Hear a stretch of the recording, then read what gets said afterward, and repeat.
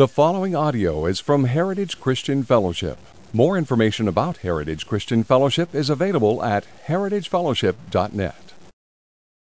So the last 3 weeks we've undertaken a study of the life and the actions of Jesus in order to think about what Jesus meant when he said, "Come to me, all who labor and are heavy laden, and I will give you rest. Take my yoke upon you and learn from me, for I am gentle and lowly in heart, and you will find rest for your souls. For my yoke is easy and my burden is light." From Matthew chapter 11, verses 28 through 30. And so we started out this series by sort of setting the stage with that passage of Scripture and asking the question, okay, Jesus, if you said that your yoke was easy and that your burden was light, then how do we live in that way? What does that actually look like? Because the modern experience for the most of us is not one of lightness, of unburdening. What does that actually mean? What does that actually look like? And we talked about the fact that Jesus is the wise ox who is in the other side of that yoke. And we're the untrained ox, and we match our pace with him. We learn practically how to walk as he walked. And through that learning process, we learn to carry the load that he has given us and to carry it in a lighter way.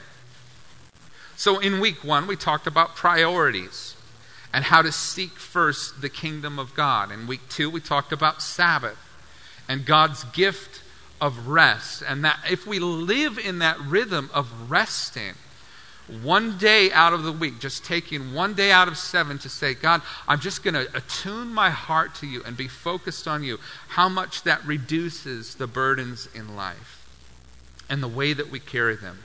In week 3, we talked about relationships and how we're not omnipresent. We can't give all of our attention to everyone all the time. We have to conserve our energy relationally for the relationships that are most vital and most important, and we have to prioritize them. In week 4, we talked about abiding and a life of closeness.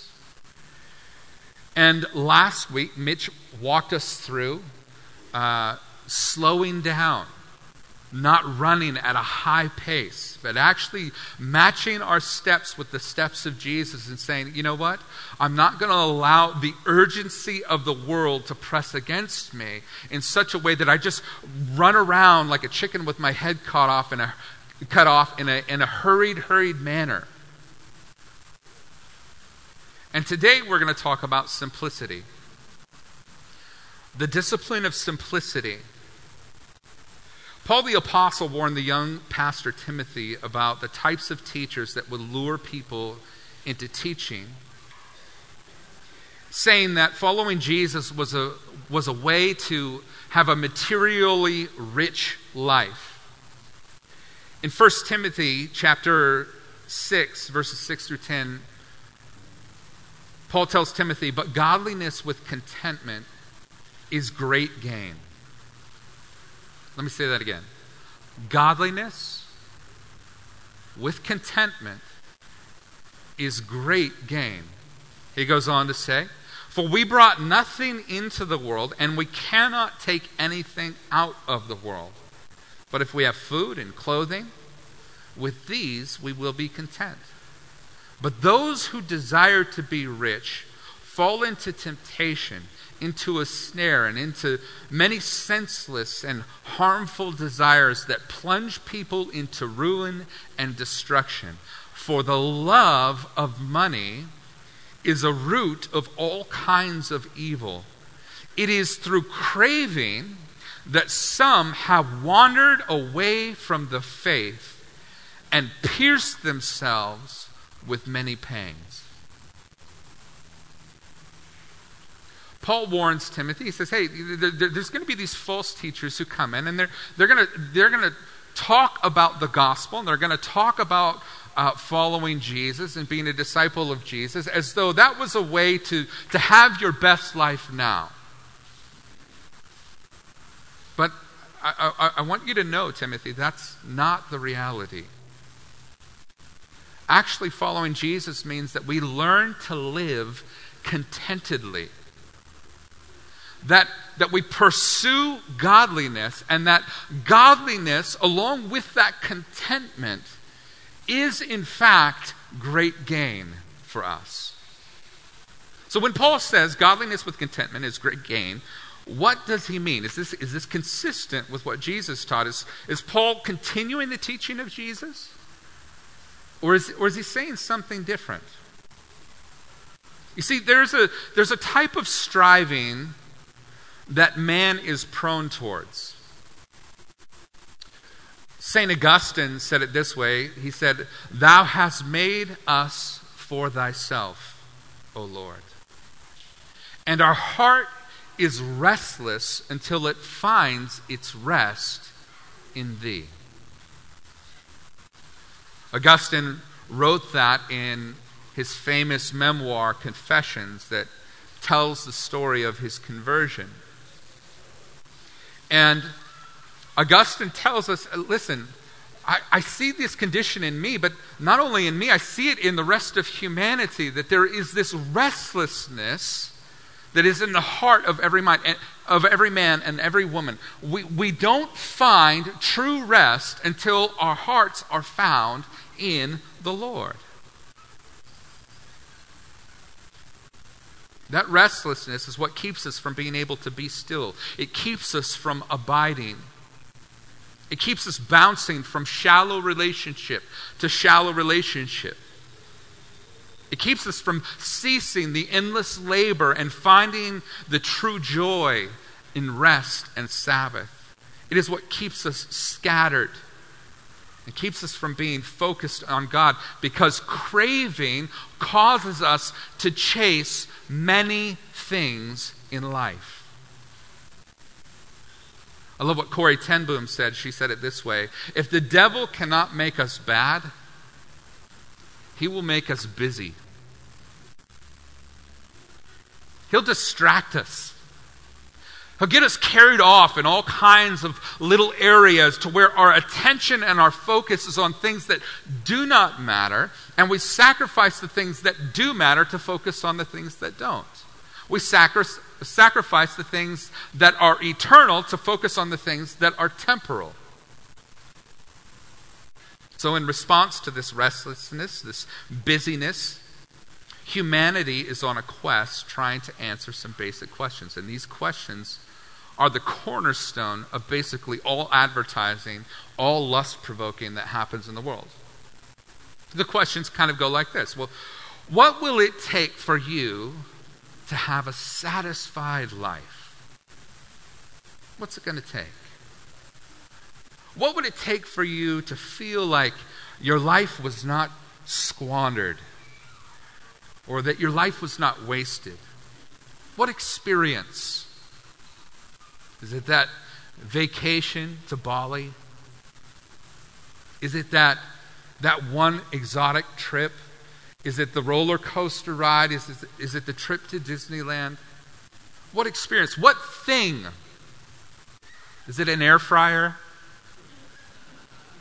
Is that the one thing that's going to finally make your kitchen complete? You'll never have to buy another appliance again. Is it the next toy? The next outfit? What is it? What lifestyle or wealth? Now, I'm old enough to remember a series that was super popular back in the 80s called Lifestyles of the Rich and Famous. Anybody remember that? If you do, you're over 35. Where we sat in our living rooms and dreamed about what it would be like to have this lifestyle that was so luxurious. What lifestyle or what wealth? What need would have to be met in your life in order for you to feel like you need nothing else? To feel satiated, satisfied. You know, in answer to these questions, we're going to read some excerpts from a few teachings that Jesus gave on the subject of accumulation and on his perspective on a lifestyle of simplicity. So let's start here in Matthew chapter 6, beginning in verse 19. He says this, "Do not lay up for yourselves treasures on earth, where moth and rust destroy, and where thieves break in and steal. But lay up for yourselves treasures in heaven, where neither moth nor rust destroys, and where thieves do not break in and steal. For where your treasure is, there will your heart be also." If you're a note taker, I would like you to write this down. Where your treasure is, your heart will be. Where your treasure is, your heart will be. See, the thing is you can't help it. The things that you collect are the things that you value in life. And if the treasure that you invest in is earthly, is temporary, you will be consumed with how to protect it. Your thoughts and your energy will be consumed with, like, how do I keep it from getting stolen or broken? How do I treasure my treasure? How do I keep it from rusting? How do I keep moths from eating it? How do I protect it from being stolen by thieves? If, however, your treasure is eternal and can't be taken away, your anxieties are minimized and your treasure cannot be taken. It's a pretty simple principle.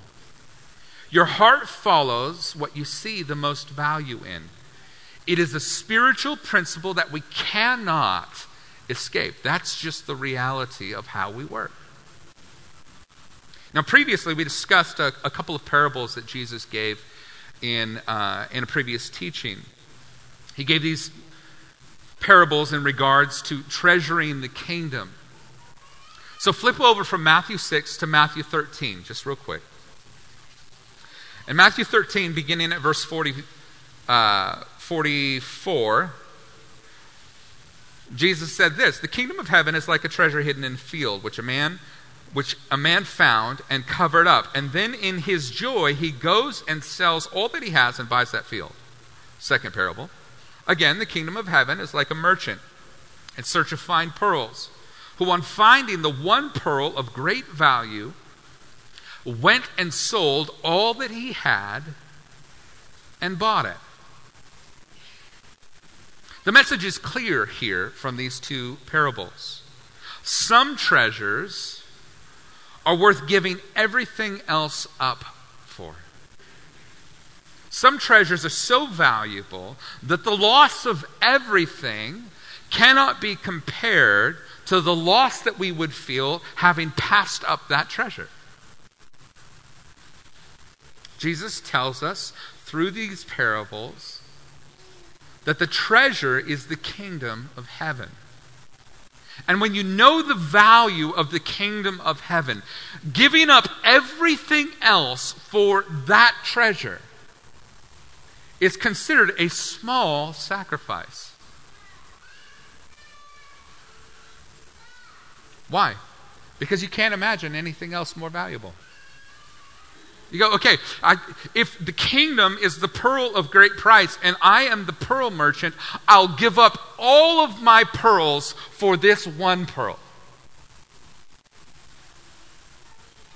If I'm the farmer who's plowing in a field and I pull up some treasure, selling off every single earthly possession that I own for the sake of purchasing the field with the treasure is more valuable than what I'm giving up in the process. So, The idea here is that when we see rightly the treasure of the kingdom, the things around us pale in comparison. When we rightly see how amazing and how valuable the kingdom of heaven really is, there's nothing we wouldn't give up to be a part of it. Having said that, there are many who have believed that reality only to begin to slowly start treasuring once again the things they gave up for the kingdom in the first place. So, for those of you who are note takers, point 2, treasuring the wrong treasure can choke out fruitfulness. Treasuring the wrong treasure can choke out fruitfulness. Here in Matthew 13, there's another parable that Jesus gives. Right at the very beginning of the chapter, he gives the parable of the sower and the seed, or the parable of the soils, as some call it, in which he lists 4 types of soil. Verse 1 of chapter 13. The same day Jesus went out of the house and sat beside the sea, and great crowds gathered to him, so that he got down into a boat and sat down. And the whole crowd stood on the beach, and he told them many things in parables, saying, a sower went out to sow, and he sowed some, and as he sowed, some seeds fell along the path, and the birds came and devoured them. Other seeds fell on rocky ground, where they did not have much soil, and immediately they sprang up, since they had no depth of soil. But when the sun rose, they were scorched, and since they had no root, they withered away. Other seeds fell among the thorns, and the thorns grew up and choked them. And other seeds fell on good soil and produced grain, some 100-fold, some 60, and some 30. He who has ears, let him hear. So Jesus gives this parable. Now, it seems kind of mysterious at the forefront, and if you've been around church culture, I'm sure that you've heard this parable. But Jesus here also gives the disciples the interpretation down below. In verse 18, he says this, hear then the parable of the sower. When anyone hears the word of the kingdom and does not understand it, the evil one comes and snatches away what has been sown in his heart. This is what was sown along the path. As for what was sown on rocky ground, this is the one who hears the word and immediately receives it with joy, and yet he has no root in himself. But he endures for a while, and when tribulation or persecution arises on account of the word, immediately he falls away. As for what was sown among the thorns, this is the one who hears the word, but the cares of the world and the deceitfulness of riches choke the word, and it proves unfruitful. As for the one who was sown on good soil, this is the one who hears the word and understands it. He indeed bears fruit and yields, in one case 100-fold, in another case 60, and in another 30. So, Jesus gives us the interpretation. The sower is Jesus. The seed is the gospel of the kingdom. And the soils are the hearts of those that receive the message, the seed of the gospel of the kingdom. So soil 1 hears and does not understand, and the enemy comes in like birds of the air and snatches away the seed, and he never even gets a chance to grow. It's stolen away from him. Soil 2 hears and receives with gladness, but this is a soil that is filled with rocky ground. And it only has a shallow interaction with the seed. The roots of the seed cannot go down deep. And, as a result, whenever hard times come, the seed is scorched, never bears fruit, and withers away. Soil 3 is that sown among the thorns. And this is the person who hears, receives, and begins growing, but there are competing seeds in the soil of their heart. These competing seeds grow up along with the seeds of the kingdom, and eventually they begin to choke out the fruitfulness of the kingdom in that heart. It becomes unfruitful. According to Jesus, it is possible to receive the message of the kingdom, agree with its value, and have it choked out by competition in the heart. The seed or the message is alive in the heart. It's alive in the heart of the hearer. It just doesn't produce anything. The other seeds, the other treasures, the other competition in the heart of that individual steal the resources that are needed in order for the seed to grow to a place of fruit bearing. And Jesus is saying here, look, the seed of the kingdom, there's nothing wrong with that. That message, when preached, is received by different types of hearts. But listen, if there are competing values in the heart of a person, you will love one and hate the other. Treasuring the wrong treasure can choke out the fruitfulness of the seed of the gospel of the kingdom. In other words, what we treasure should make a difference in how we live. It should be reflected in our values. It doesn't mean that we can't be good stewards or even be graciously blessed by a benevolent God. It means that the way our hearts interact with God's blessing matters. Let me say that again. The way in which our hearts interact with God's blessing matters.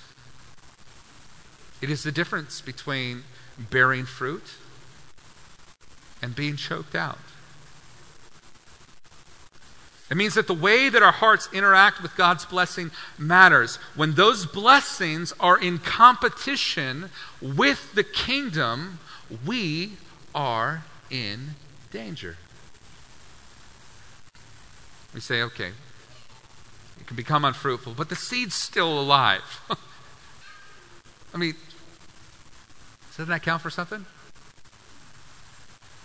Isn't that okay? How big is this danger?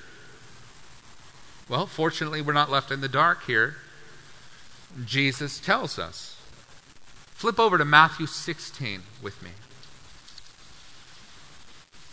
Matthew 16 is one of those stories that we love because it's a triumphant moment for one of Jesus' disciples, Peter. Jesus asks the disciples the question of, who do people say that I am? And they say, well, some say Jeremiah or John the Baptist or one of the prophets or whatever. But Peter pipes up. And Peter says, oh, thou art the Christ, the Son of the living God. Now, Jesus turns to Peter and says, you are so blessed, Simon. Do you realize that flesh and blood did not reveal this to you, but my Father, which is in heaven, revealed this to you? And on that confession, Peter, you're Peter, you're the rock. On the confession that you just made, I'm going to build my church, and the gates of hell shall not prevail against it. I'm going to give to you, Peter, the keys of the kingdom. And whatever you open or loose on earth will be loosed in heaven. Whatever you bind on earth will be bound in heaven. Peter, I am so excited for what you have just revealed. As amazing as this moment is, it's all about to turn a little sour and maybe even a little bit harsh. Notice what follows, verse 21, chapter 16. Right after Peter's confession, from that time, Jesus began to show his disciples that he must go to Jerusalem and suffer many things from the elders and chief priests and scribes, and be killed, and on the third day be raised. And Peter took him aside and began to rebuke him, saying, far be it from you, Lord, this shall never happen to you. Notice Jesus' response. But he turned and said to Peter, get behind me, Satan, you're a hindrance to me, for you are not setting your mind on the things of God, but on the things of man." Then Jesus turns this into a teaching moment for all of the disciples who have just heard Jesus rebuke Peter. Then Jesus told his disciples, "If anyone would come after me, let him deny himself, take up his cross, and follow me. For whoever would save his life will lose it, but whoever loses his life for my sake will find it. For what will it profit a man if he gains the whole world and forfeits his soul? Or what shall a man give in return for his soul?" Jesus rebukes Peter. Jesus tells him that he's not valuing the things of God. Rather, he is valuing the things of man. Now, what does he mean by that? Well, remember, Jesus just told Peter that he was going to have the keys to the kingdom. What's Peter thinking about keys to the kingdom? What's that mean in his mind? Well, he's thinking of a physical messianic reign here on earth where he gets to act as a sort of ambassador or vice regent or some person with authority and power. All he knows is he gets the keys. He thinks, "Oh man, this is awesome. I just did the right thing." And look at the reward. When Jesus becomes king of Israel and throws off the Roman oppressors, he's going to give all the keys to the kingdom to me. So when Jesus then turns around and starts saying, "Okay, so now we're going to go to Jerusalem and we're going to be persecuted. I'm going to be arrested. I'll be put on trial unjustly. I'll be killed, crucified. And then 3 days later, I'll rise again from the dead." Peter's like, whoa. Wait a minute. Remember the key thing? We just talked about this. Remember riches, treasure, I'm the guy, get the keys. Jesus says to Peter, "Get behind me, Satan." Right now, your agenda, Peter, is so far opposed to God's agenda that you don't even see. You're actually in league with the accuser right now. You don't even realize it. You are valuing the things of man, physical keys and kingdoms, and not the things of God. When Jesus starts talking about going to Jerusalem and being betrayed, suffering at the hands of the religious leaders and being killed on a cross, it interferes with Peter's concept of treasure. It interferes with the kingdom that he's been dreaming up ever since he found out that he gets the keys. Peter did not understand that the keys that Jesus was talking about were the keys to the kingdom of God. That Peter would be the one who in Acts 2 would stand up and preach the gospel on the day of Pentecost, and the gates of the kingdom would be opened up to the house of Israel. Peter didn't understand that in Acts chapter 10, he would be preaching to Cornelius, a Gentile, and he would be the one who brings the gospel, opens up the gates of the kingdom to the Gentiles and the rest of the known world at that time. He had no idea that that was what God had prepared. He was set on a physical kingdom with physical riches and physical power. Peter did not understand the glory of the kingdom that God had prepared. Peter's keys jingled and opened earthly and physical gates, but the keys that Jesus spoke of were spiritual and opened the gates of heaven to sinners and salvation to the world. Jesus is saying to Peter and to the other disciples, listen, following me will mean self-denial. It will mean putting all of your eggs in one basket. It will mean treasuring the greatest treasure first and foremost, above all other things. It will mean forsaking the things that are secondary to live for the things that are essential. And living for essential things will undoubtedly lead them into conflict with things that the world values, like your life. I mean, think about the invitation. Maybe a good way to compare this would be to compare this with what we know as an execution device, the electric chair. Imagine if I said, hey, listen, Heritage, we want you to be disciples. And as a result of wanting you to be a disciple, here's what we would invite you to do. Everybody, grab your electric chair. Go ahead and strap yourself to it, and let's follow Jesus together. Wait, hold on. That doesn't make sense. That sounds like torture and death. And Jesus is saying, yeah, that's right. Take up my cross. Take up your cross and follow in my footsteps. I'm going to Golgotha. I'm going, disciples, to the hill of Calvary, where I will bear my cross and I will be crucified and die. And I'm inviting you to come with me.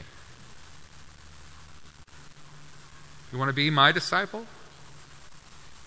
You're going to have to deny the things that the world values and love the things that God values. Would you notice the precise wording of Jesus here in this passage?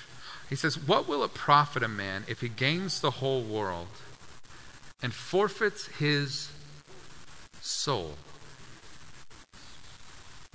The Greek word for soul here is psyche. And sometimes it's interpreted breath, which is a nod back to Genesis and the breath of God that was breathed into Adam so that he became a living soul. Perhaps you'll remember that passage.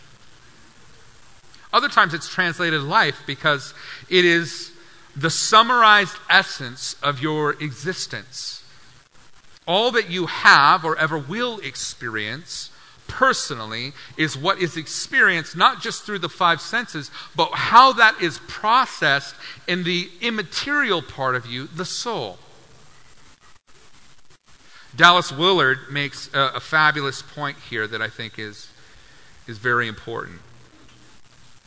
He points out in this passage that losing your soul is something that you can do long before your soul arrives at its destination.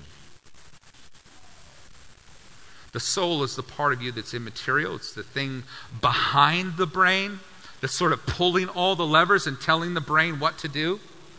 If you think about it this way, neurons don't think. They're just vehicles. They're just pathways for thinking. Something behind the brain is telling the neurons how to fire. That's the immaterial, eternal part of you, the soul. It gives life and animates the body. As a philosophical point, it is the truest essence of who you really are. It's the specially designed part of you that is unique in all of creation. It is the thumbprint that makes you distinct and different from every other soul on the planet. It is the compilation of the mind, again, not talking brain, the thinking part that directs the brain, the will, the emotions, and the experiences that have shaped you, and it is unique to who you are. And here Jesus says, it is possible to lose your soul in a quest to gain the world.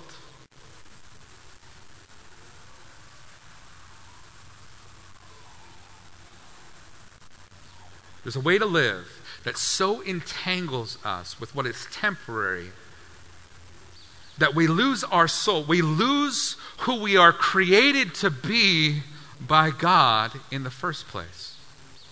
We lose that in the process, chasing material things, thinking that that's going to somehow satisfy or make us happy. But our soul is lost chasing other things. We're wandering around from place to place to place, seeking something that will satisfy. And this is the crux of the issue for so many of us. How to have an undivided soul. Or as Jesus says back in Matthew 6, an undivided eye, a single affection, a single devotion. Our beginning passage in Matthew 6 concludes with this in Matthew 6:24. No one can serve two masters, for either he will hate the one and love the other, or he will be devoted to the one and despise the other. You cannot serve God and money. You see, for the disciple of Jesus, there's an attitude of the heart that values essential things first and foremost. And it places secondary things in their proper order. This is what is at the heart of the spiritual discipline of simplicity. It means narrowing the focus in our lives. The focus of our attention, the focus of our affection, to the very most important things, the most important realities. St. Augustine is, I think, helpful here as well. You see, Augustine argued that virtue is essentially rightly ordered love. Virtue is rightly ordered love. And that sin, conversely, is disordered love. In other words, when our affections are set in the right places, on the right things, what happens is right actions follow. And when our hearts are set on wrong things, or our affections, our attention is set on wrong things, then wrong actions follow. And what has to happen in the heart of a person is that their affections, their loves, the things that they crave need to be ordered rightly in order for them to have a rightly ordered life. To have rightly ordered loves brings clarity to the ways in which we invest our time, our effort, our attitudes, our actions. And Jesus is arguing through these passages that a life free of the need to possess, to amass material wealth and goods, is a life that is free. And it's not entangled in the affairs of this world, but rather it's all wrapped up and entangled in the kingdom. When our affections are right, we are entangled in God's kingdom and not entangled in the things that are temporary. And it is a rightly ordered affection that leads to right actions. To put it simply, being a disciple, or as Dallas Willard likes to say, an apprentice of Jesus, requires simple living, or the discipline of simplicity. We cannot live for what is temporary. We have to live for what's eternal. Jesus called those around him to live like he lived and to do what he did. You remember what Jesus said? He said, foxes have holes, birds have nests, but the Son of Man has no place to lay his head. Do you remember when it came time to pay taxes for Jesus? He didn't have any money, so what did he do? He sent the disciples fishing to go fish for money, and there was a fish with a gold coin in its mouth that enabled him to pay his taxes. He lived with less. Okay, wait. Now, Jeremy, are you asking us to become homeless like Jesus? No. That's not it at all. I'm asking us to examine whether we are unattached like Jesus. Whether or not our lives are simple. Whether or not we're focused on the right things. Because we cannot be a disciple of Jesus and love the world. with our hearts. In Luke chapter 12, verses 14 to 21, Jesus again speaking, but he said to him, let me actually pick up just a little bit further down. He said to the crowd, "Take care, be on your guard against all covetousness. For one's life does not consist in the abundance of his possessions." Let me say that again. Take care, be on guard against all covetousness. For one's life does not consist in the abundance of his possessions. And then he tells them this parable, saying, "The land of a rich man produced plentifully. And he thought to himself, what shall I do? For I have nowhere to store my crops." And he said, "I'll do this. I'll tear down my barns and I'll build larger ones. And there I will store all my grain and all my goods. And I will say to my soul, soul, you have ample goods, laid up for many years. Relax, eat, drink, be merry." But God said to him, "You fool, this night your soul is required of you. And the things you have prepared, whose will they be? So is the one who lays up treasure for himself and is not rich toward God." You see, contrary to popular opinion, it is not stuff that brings contentment. It is not things or experiences or entertainment that brings fulfillment. It is where we place our focus, where we place our affection. You know, for thousands of years, Christians have been practicing the discipline of simplicity, choosing to free themselves of worldly entanglements, things that drain mental, physical, financial, emotional, and spiritual energy from their lives. And we're not talking about asceticism. We're not talking about becoming monks and just, living in a small little room with only a table and a bed. That's not what we're talking about. Instead, we're talking about clearing the desk at work, uncluttering our emotional lives and our possessions at home, our tasks and energy, the clutter in our lives, clearing it in a way that enables us to more fully focus on the kingdom. It's a matter of ordering our lives so that the primary things get the most of our energy and secondary things take the least of our energy in life. This is actually a secret that the world has discovered. There is this thing called minimalism. You guys have heard of minimalism, right? It's a big movement. It's been made popular by the likes of Marie Kondo and her Netflix series. And it's become super trendy in places like Portland that's filled with hipsters who sip single origin coffee that was organically shade grown by pet gorillas in the jungles of, wherever, right? They get up in the morning, they do this morning ritual with their coffee, and it can't be a traditional coffee pot. It has to be a siphon filter pour-over thing that AeroPressed into a handmade ceramic coffee cup. We know, in places like that, minimalism thrives because it's a cluttered environment. It's a world in a city where there's lots and lots of things that's just always happening, and you are continually stimulated. So when you remove some of the stimulation, it actually brings a sense of peace. And it's become very popular, but I want to make a distinction here. We're not talking about minimalism for minimalism's sake.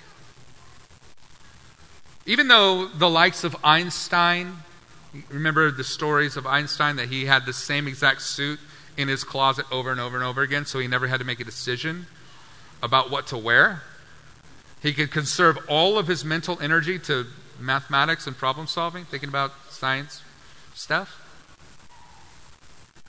Or we think of Steve Jobs, right? With his classic black turtleneck. He's wearing the same thing all the time. Because he devoted all of his thinking power, concentrated all of his thinking power towards problem solving for Apple. I mean, heck, even In-N-Out has sort of figured this out, right? That when there's so many options on the menu, people stand there and go, So they make a really simple menu. You know what they actually find? A simple menu causes the joy of the experience to go up. People are more satisfied when the decision is easy to make.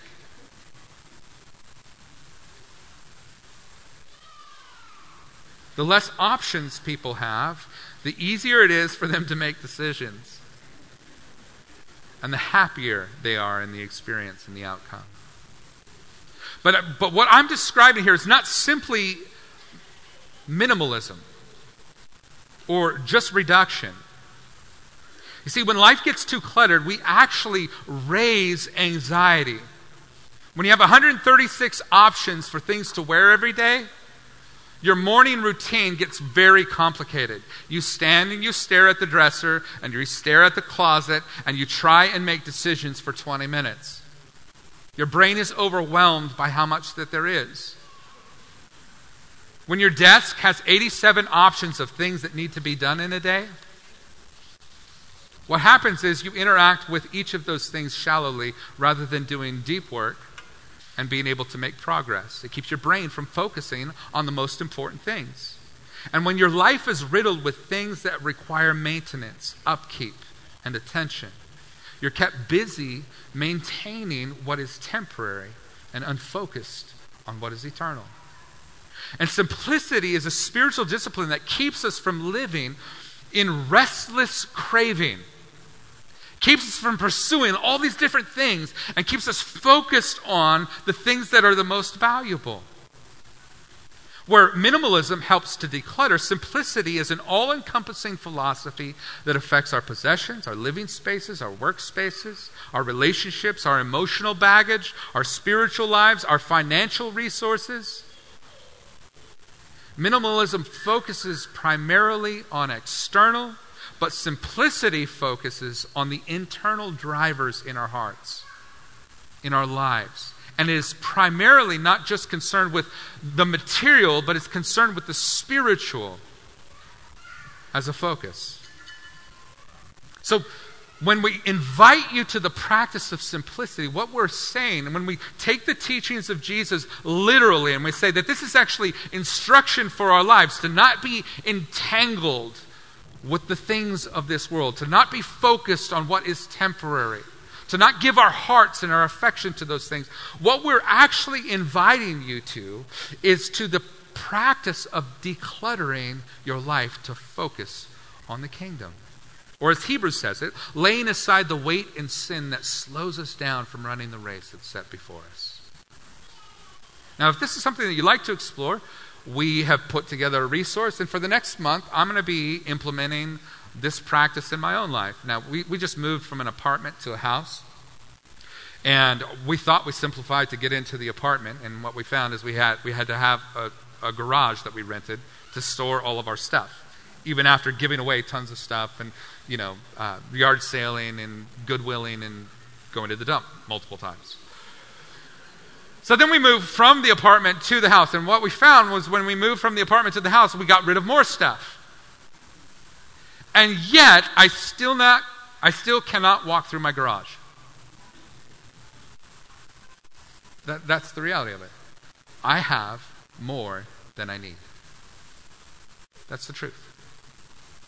This morning, I went to pick out clothes, and you know what I did? I did the safe thing. I picked out clothes that I always pick out. And there are some clothes that I haven't touched in 2 years that are sitting on my closet and in my dresser.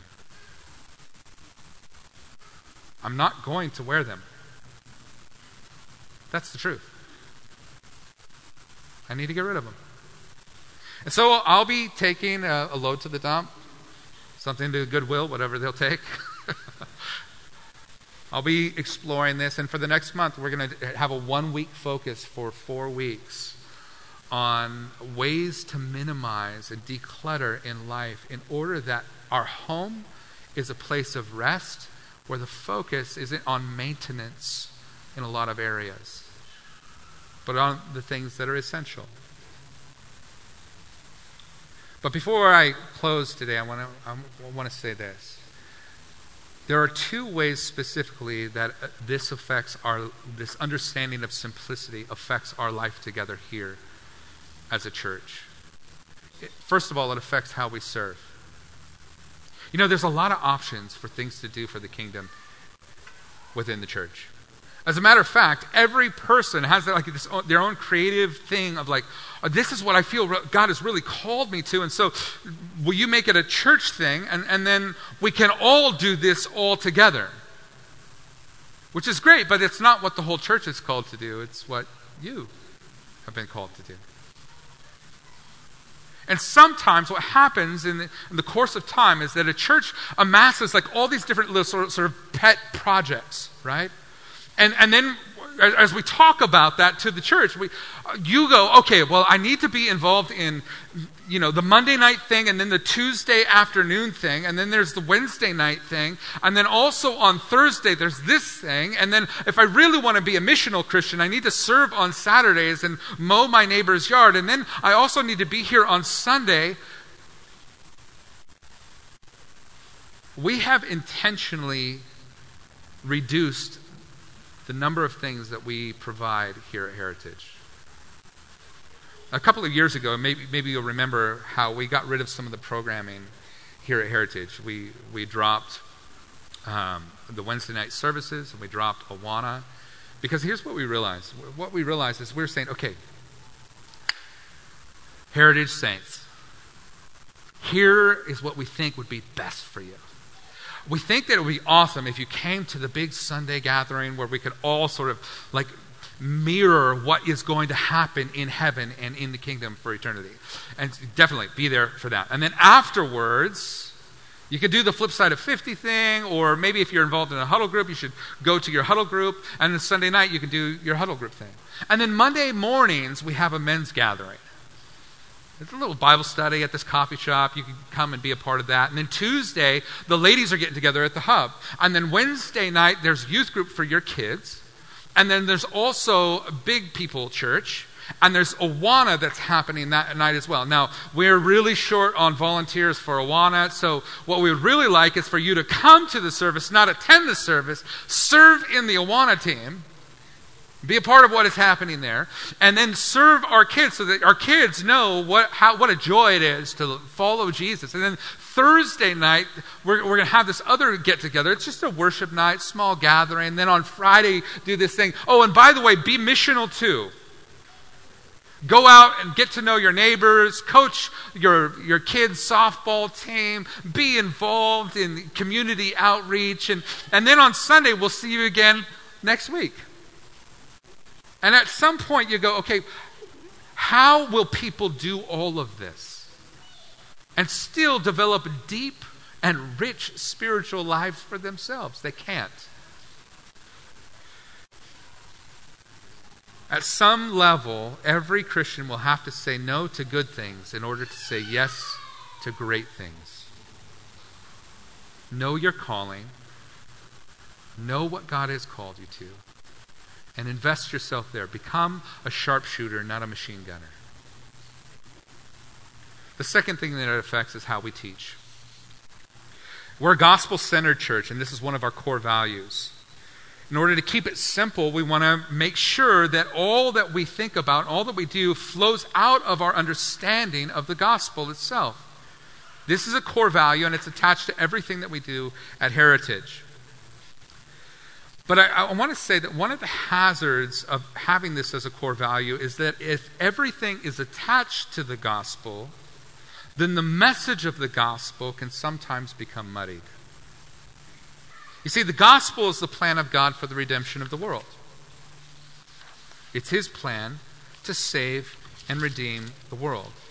It is the message that a good God created the world and everything in it for His glory. Sin spoiled it. God sent His Son to rescue it, and is coming to finish what He started at the return of Christ. The gospel is good news about who God is and what God is doing. Okay? There are issues that are outside of that keep getting attached to the gospel itself. Listen, social justice and racial reconciliation are good things, but they are not the message of the gospel. They're not. Discipleship is super important, but it isn't the gospel. Spiritual disciplines are life-giving, but they aren't the gospel. Bible study is vital, but Bible study in itself isn't, in fact, the message of the gospel. Missional living is necessary. We want to be witnesses to the world, but it isn't the gospel itself. The gospel is that God created the world. Sin ruined it. God sent his Son to rescue it through his life, death, resurrection, and ascension. And the Son who ascended to the right hand of the Father is coming back to finish the job and to set the world right under his rule as King Jesus. That's the gospel. And he has started the work of redemption in you and in me. We're the first fruits of what is coming. We're the down payment of what he's promised to the rest of the world. And so, what we teach here needs to reflect the simplicity of what the gospel is. We have to keep it simple. Amen? Let's pray. Father, we desire to keep it simple in our lives. And as we explore this discipline, I pray, God, that you would draw us into a deeper sense of clearing the clutter in our lives, of being more focused on the kingdom, of being set free, Lord, from giving our affection and our attention to the things that are only temporary. God, would you draw us through your word into a lifestyle of simplicity that, like Jesus, we would have a single focus, a single eye. That our hearts would be undivided in their devotion. And that our time and our energy is not wasted on things that are merely fading away.